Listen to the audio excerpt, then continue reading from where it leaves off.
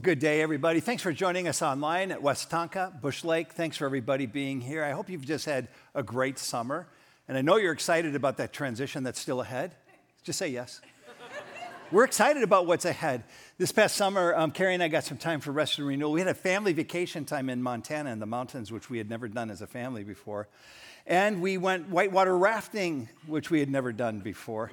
And the guide gave these instructions to everybody on the shoreline before we got into the water, and I just could hardly believe how he opened. He said, I just need to make it clear that in June, somebody died because they didn't know what to do when they fell in the water, and he was serious.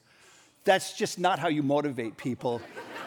That's not good advertising, generally speaking. We're going like, what? All of a sudden, we were chit-chatting with each other, and we're just like, what? We're listening. We're totally attentive to what he has to say. And we decided to get in the water, and sure enough, I brought some pictures. So take a look. This is the first launch of it. It was my children, adult children, and their spouses, and it started out with calm and wonder. For about like 30 minutes, it was like Apple River, quite honestly. And it was so beautiful, the mountains around us on the Gallatin River, and I'm there behind my daughter. It's the second one there. There will be a change of seats here in a moment, but we moved from calm and wonder to rapids and rocks, and it got quite exciting, to say the least, as you look at the face of the guide, who's even questioning, what are we about to do here? And it was intense and very fun as well, but then it moved to risk and rescue. And so this is the photo where, notice everybody's motion there. You can't see me anymore because my 6-foot frame is 3/4 in the water. I'm barely holding on with my foot in the seat behind me. And then you can't even see me. I'm there. And my daughter, who's just behind me in her petite little 5'4" frame, grabs her hand and pulls me out of the water like superhuman Wonder Woman. I love my daughter. She just put me back into the boat. It was so much fun. We come through it, and we're still alive. So grateful for all of it. You know, being in that little raft was such a great experience on a lot of fronts. There was laughter and concern for each other. There was advocacy and teamwork. We were working together, rowing to try to avoid and get through these little dips and dives and drop-offs and all of that.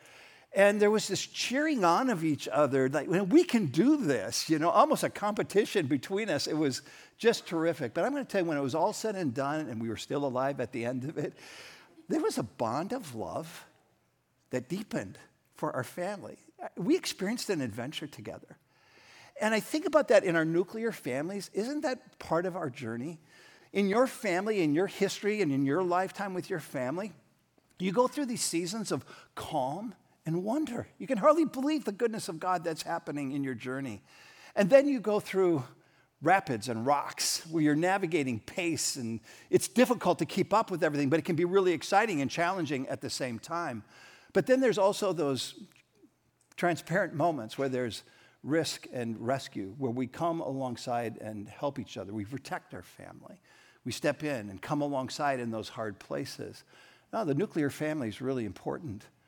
But then I made a bridge and an understanding to what we share together here. Last Sunday was our kickoff Sunday, and Pastor Clint did the message last week. Our campus pastors did them on their campuses as well. And the overriding theme really captured me, that we are a church that is for God, like Jesus, in community. And it was the in community, an invitation at the beginning of the ministry season to say, be in the raft of this community and experience the goodness of God as we journey together in the adventure of life that we share in the community. And I'm so grateful for that, to the end that all week long, because he kept going into in community, that we are family. We're God's family. We are a faith family. We are family. And Sister Sledge just really hit me in the head. We are family. Okay, I'll stop there. But all week long, can't get it out of my head. Think about it. We are brothers and sisters today and for all eternity. We are a faith family. You want to be in this raft. good things happen, God things happen in this raft, in this adventure that he's given to us. And I'm so grateful that we have this opportunity to be in this given place. We're experiencing a ton of momentum right now, and we're grateful for that. New people coming over the last couple of years. We're seeing singles and families. We're seeing young adults and grandmas and grandpas. And we thought, as we begin this ministry season, we should really level set some things about what it means to be in this raft.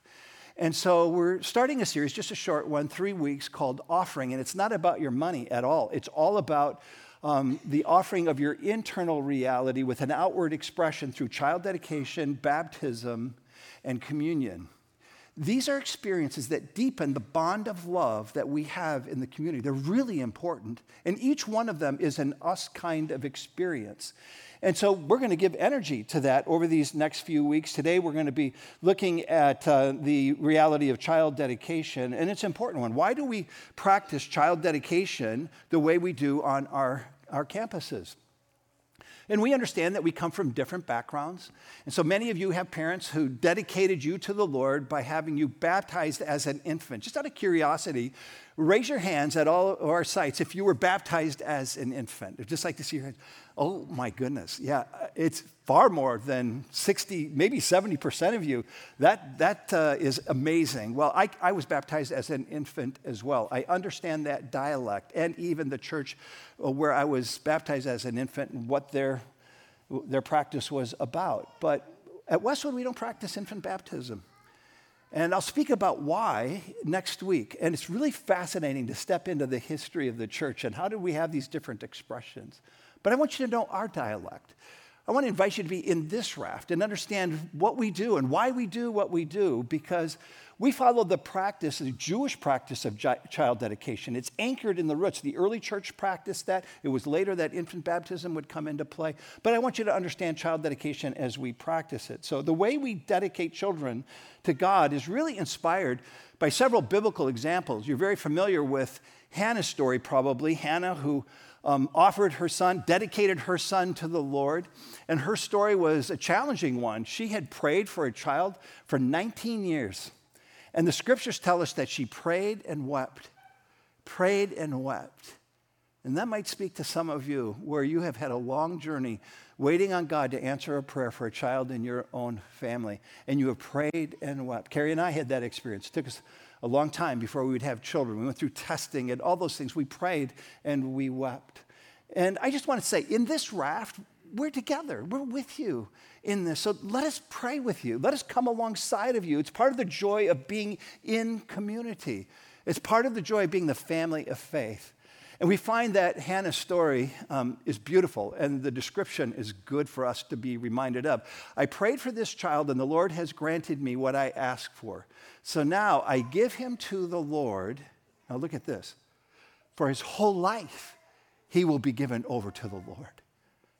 So we don't practice child dedication and offer our kids to the Lord just in the moments of their birth and their infancy. No, we come back again and again and again, and we offer our children to the Lord. And for all of you parents of adult children, don't you find yourself still offering your children to the Lord? Oh, God, be with these kids. You know, Carrie and I have this phrase, we can pray for them. We may not be able to do a lot of other things. We can love them probably better than anybody. So we pray and we love and we offer. We pray, we love, and we offer our children. It's continuous action. It's part of what he has for us. And it's not just what we find in Hannah's story. The most familiar story is the story of Joseph and Mary. And they bring their infant son, Jesus, to the temple for dedication. It's in Luke's gospel. When the time came for the purification rites required by the law of Moses, Joseph and Mary took him to Jerusalem to present him to the Lord. And what a beautiful presentation it was. A mystery, to say the least. But he was 40 years of age, or 40 days old. And 40 days was kind of the marker in the ancient practices of dedicating children to the Lord. But today, I'm not going to talk about Hannah's offering here or Mary and Joseph's. I want to talk about Abraham. Because we find in Abraham that this isn't just a ceremonial expression in the community of faith and offering our children to the Lord. This is really a serious commitment. It creates an internal tension when we offer our children to the Lord. And we see that most specifically in the story of Abraham when he goes to Mount Moriah and does what God asks him to do, to offer Isaac unto the Lord. And we find it in Genesis. It says, then God said, take your son, your only son, whom you love, Isaac, sacrifice him there as a burnt offering.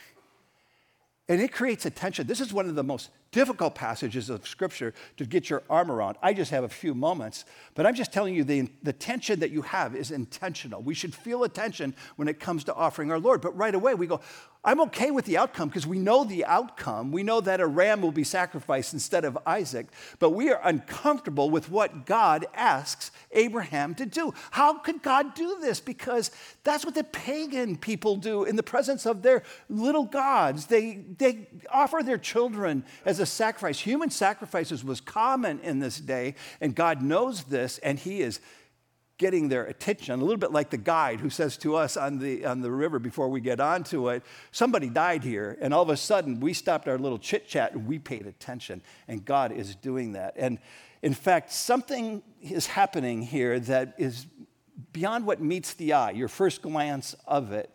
And so I want to give energy to that, both in terms of Abraham and to God himself, just briefly, to set up the story of what it means when we do child dedication here. First of all, put yourself in Abraham's place, the son whom he loves.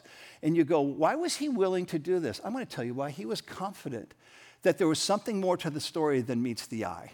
And you see the confidence in the story itself. If you read the whole story, you'll see that they arrive at Mount Moriah. He's with the servant. He tells the servant to stay behind. And then verbatim, it says that he will return with his son, that God will provide.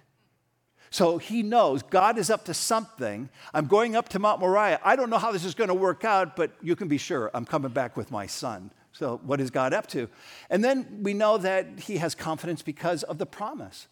That God made a promise that through Abraham, there would be the birth of a nation, a great nation, more numerous than the stars in the sky and the sand in the seashore. And if Isaac is offered as a sacrifice, how does that promise come to fruition?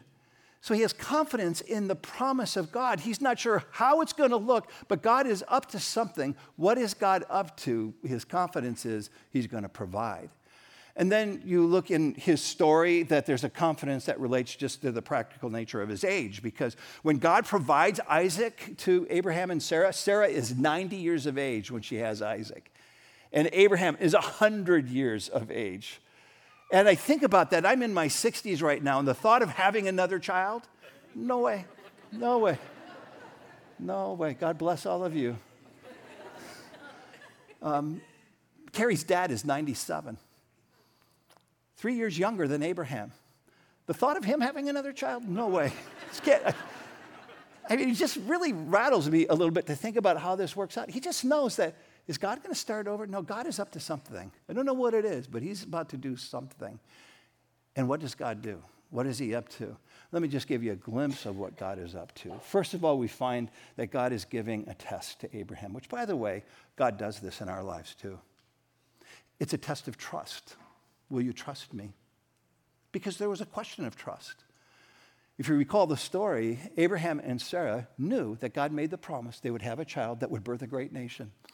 But they were growing older. They'd been trying to have a child, and no child comes.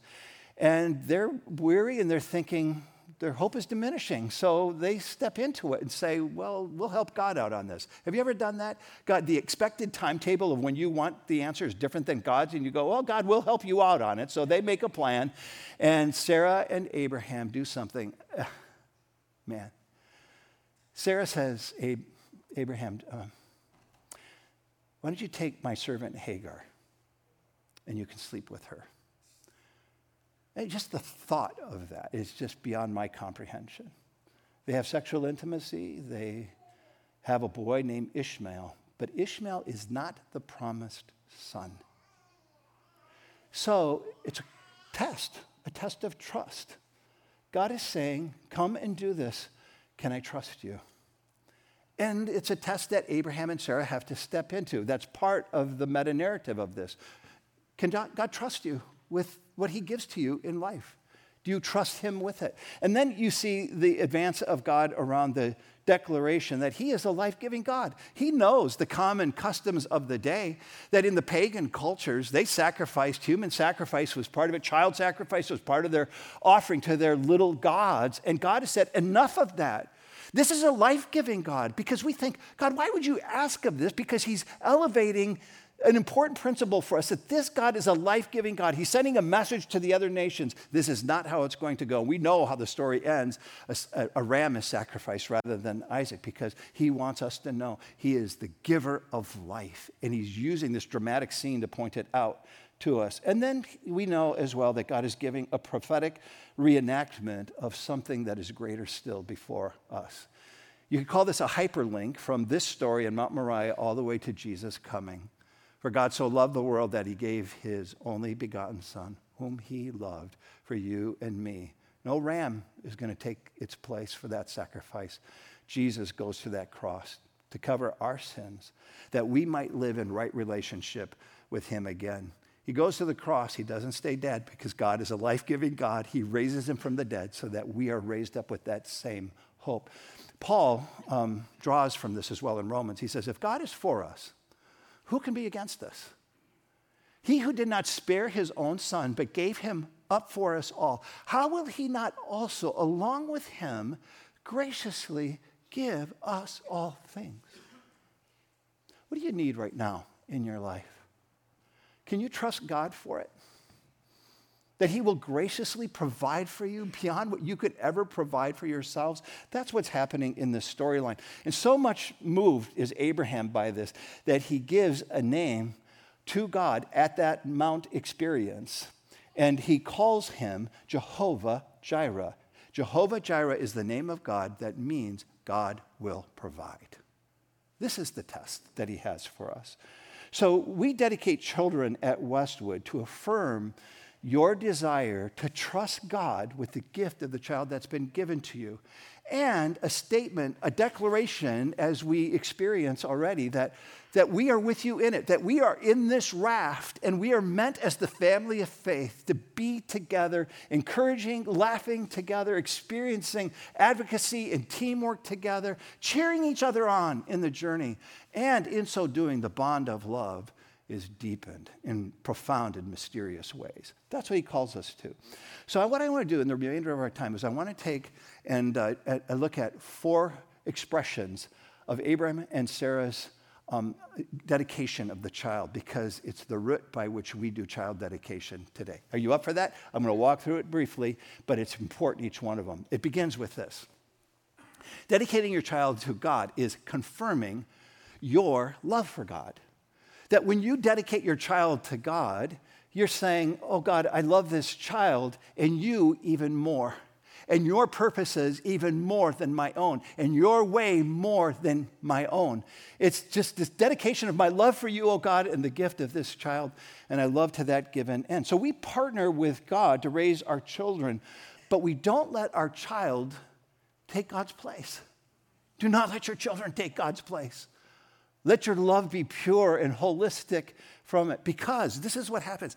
We are wise, friends, when we center our life around God for the benefit of our children, but we are unwise when we center our life around our children for the benefit of ourselves or for other people, because we will leave God out of that incredible equation and intention that he has for us. And we're at risk of this all the time, figuring out how we're going to step into it. And I think about the examples that we're at this crossroads. Am I really giving my love to God first here, or to my child first? It's got some tension with it. I think about a time, and I've shared this story before, but it's one of the most poignant, crossroads sections with our own family. Our son played basketball, and when he was 14, he was on a traveling league. It was a good team.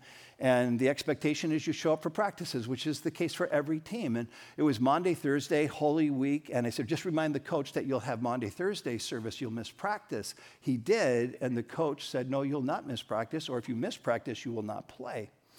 And he came home and I go, oh, okay. Well, that kind of surprised me a little bit. And this is some time ago, but it ends up being an inflection point, I think, in changing culture a little in our own journey. But he comes home and tells me the story, so I advocate for him. I called the coach myself. And I say, did you really say this to him? And he goes, yeah, I did. And then he said, and I'm not exaggerating one word of this, he said, basketball is my God. And it just crushed me. And it was this aha moment that we all give our affections to different things. And sometimes it's not to God first. And I think it's fair. He misses practice. He misses a game. That's fine. That's part of the rules. That makes sense to me. And yet the other side of it, it felt like punishment because we had a different God. And we are this reminder, we're at this crossroads. We have to make decisions and advocate. Abraham was demonstrating that his love for God was a supreme love above all else in his life. And Jesus reinforces it, by the way, when he says in Matthew's gospel, anyone who loves their father or mother more than me is not worthy of me, and anyone who loves their son or daughter more than me is not worthy of me. He's not saying don't love your son or daughter, your mother or your father. He's just saying let the priority of love come to God first. So he's confirming that our love, our center of our lives will be for him and our love for him, knowing that it will help our children love him as well. The second expression is dedicating your child to God is clarifying your trust in God's ownership. And we think of ownership as possessing something, but ownership also means belonging to someone, so that all that I am and all that I have is his.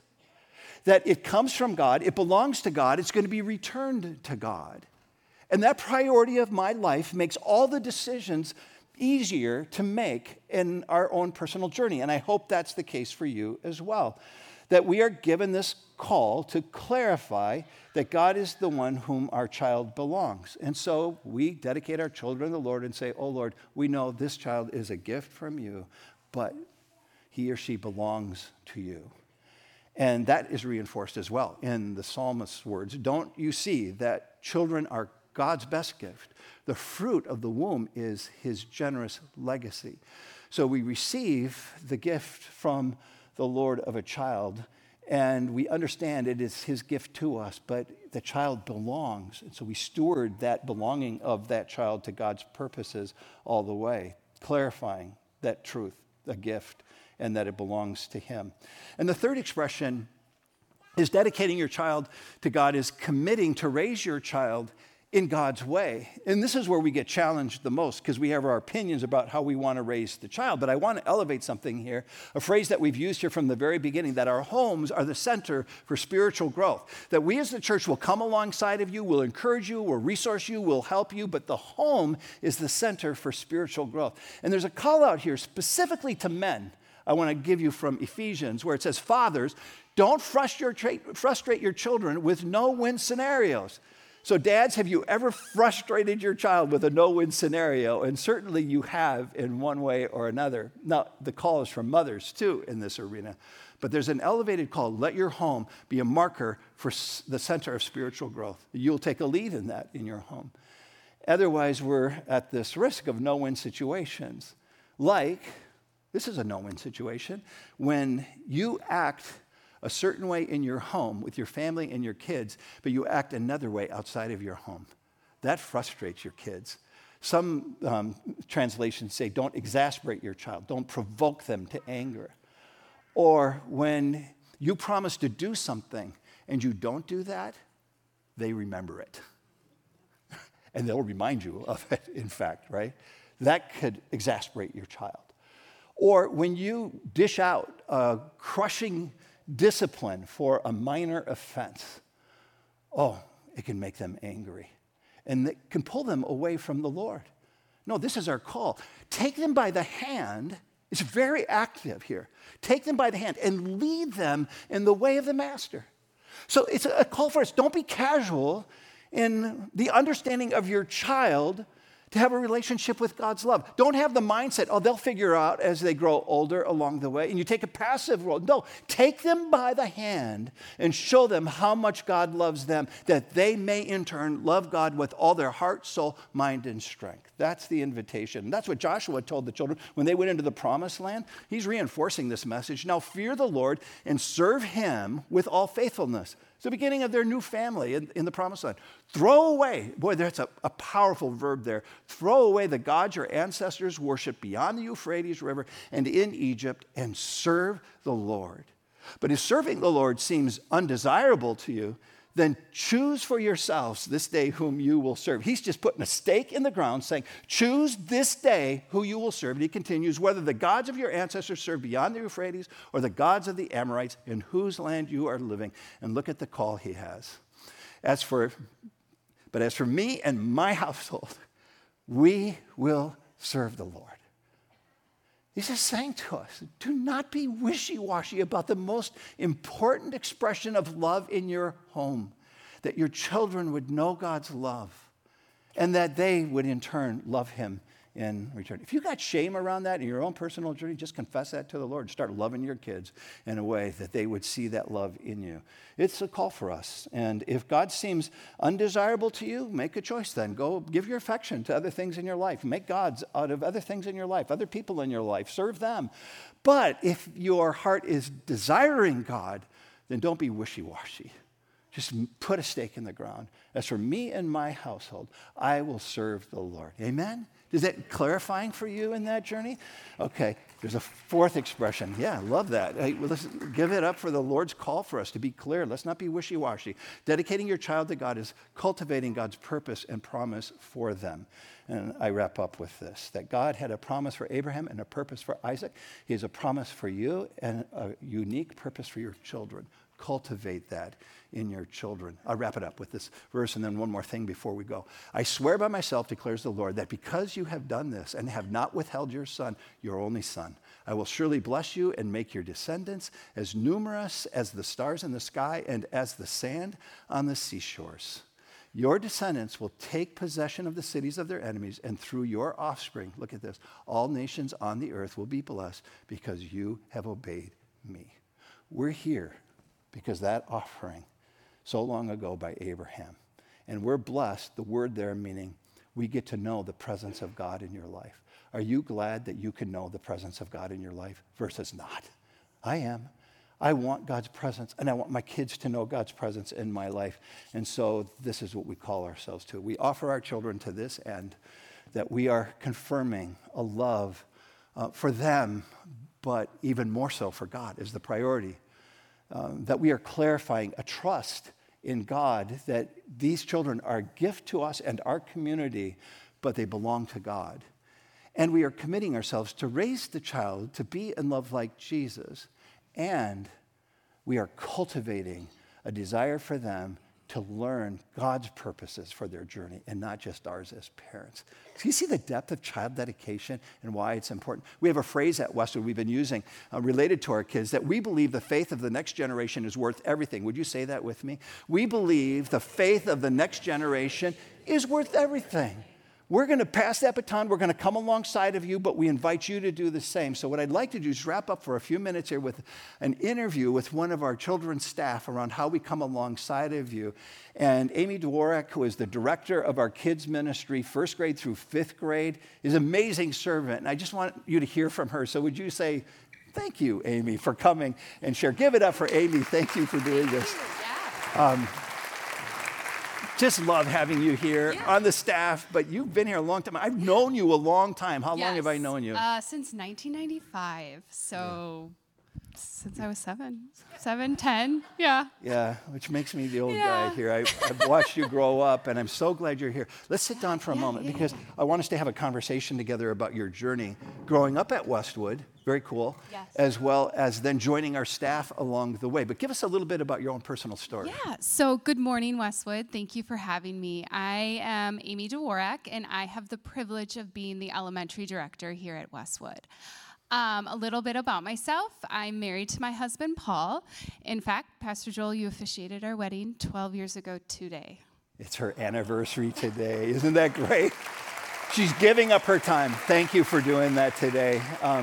This wedding was really memorable. You have to look real closely, but above my head, there is an eagle that flew over us right when they were sharing their vows with each other. It was amazing. So we just, package eagles for all of our weddings. Right. Tell us a little bit more of your story. So since then, Paul and I had spent many years praying. And like Hannah in the book of 1 Samuel, God eventually blessed us with 3 beautiful children, Sadie, Nell, and Cody, ages 8, 6, and 4. But before all that, I started attending Westwood back in 1995 when it was in the Chanhassen Dinner Theater. And it was there where I joined kids ministry, and it was downstairs in the basement tunnels. And having your classroom in the tunnels as a kid was a lot of fun. Coolest place to do church, the Chanhassen Dinner Theater, right? Yes. Yeah. And it was in those tunnels that the volunteers poured into me and taught me about God, read me the Bible stories, and taught me how to pray. And I can confidently say that my foundation of faith was laid in those tunnels. And as I continued to grow with Westwood, I joined student ministry that met Wednesdays and Sundays. Again, I had wonderful volunteers pouring into me, constantly checking in on me. I had a really special volunteer during the time of my years in high school, and I was going through a rough time. The volunteer took her time, called me, checked in with me, chatted with my parents, would meet with me outside of church, and Westwood became my community, my extension of my family, and a place where I felt seen and loved. Yeah, and I think that is the message we want to say is we love your kids. We want to know their names. We want to know their stories. When they hit the rocks in the rapids, we want to help you navigate that. And what a cool story that is. Then look at the fruit of that. And now you're on the staff. So we say homes are the center for spiritual growth. How do we come alongside of our homes and resource parents to say, we're here with you? Right. So just like Pastor Joel said, we believe family is the most important place for a child in their faith journey.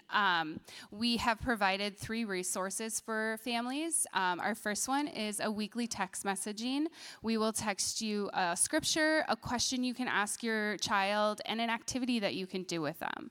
Our second one is the Parent Q app. I love it. It's free. Download it on your phone. It's a great resource to check out with your family. And third, we have our parenting conference, which is going to take place October 30th. Yeah. Last week was kickoff Sunday for us at all of our sites at Bush Lake and at West Tonka and here. We had over 500 kids here and another hundreds of them at the other sites. I mean, it's a lot of kids. And how does the church come alongside of helping with faith here? And what are our needs and opportunities right now? Sure. So we have wonderful volunteers here and at our other campuses. I could not thank them enough or give them enough credit for what they do every Sunday, but we need help. Like you said, we had over 500 kids at kickoff. There's a place for everyone downstairs, from birth all the way to 5th grade. We also just recently opened up our special families room. This is a place for families who may have children with special needs. So we are always looking for help in there as well. And we just really, really encourage you. They'll put a QR code up to scan the QR code. Yeah. We'll get in touch with you and just help us invest in the next generation of faith followers. I love it. And we have Carol Peterson over at West Tonka who's giving leadership. We're just hiring a new staff member at Bush Lake as well to give leadership and guidance, and you and others that are serving here in the Chanhassen campus. But man, we want to be there. We're experiencing some growth. I want to invite you in. Can I give a shout out to men?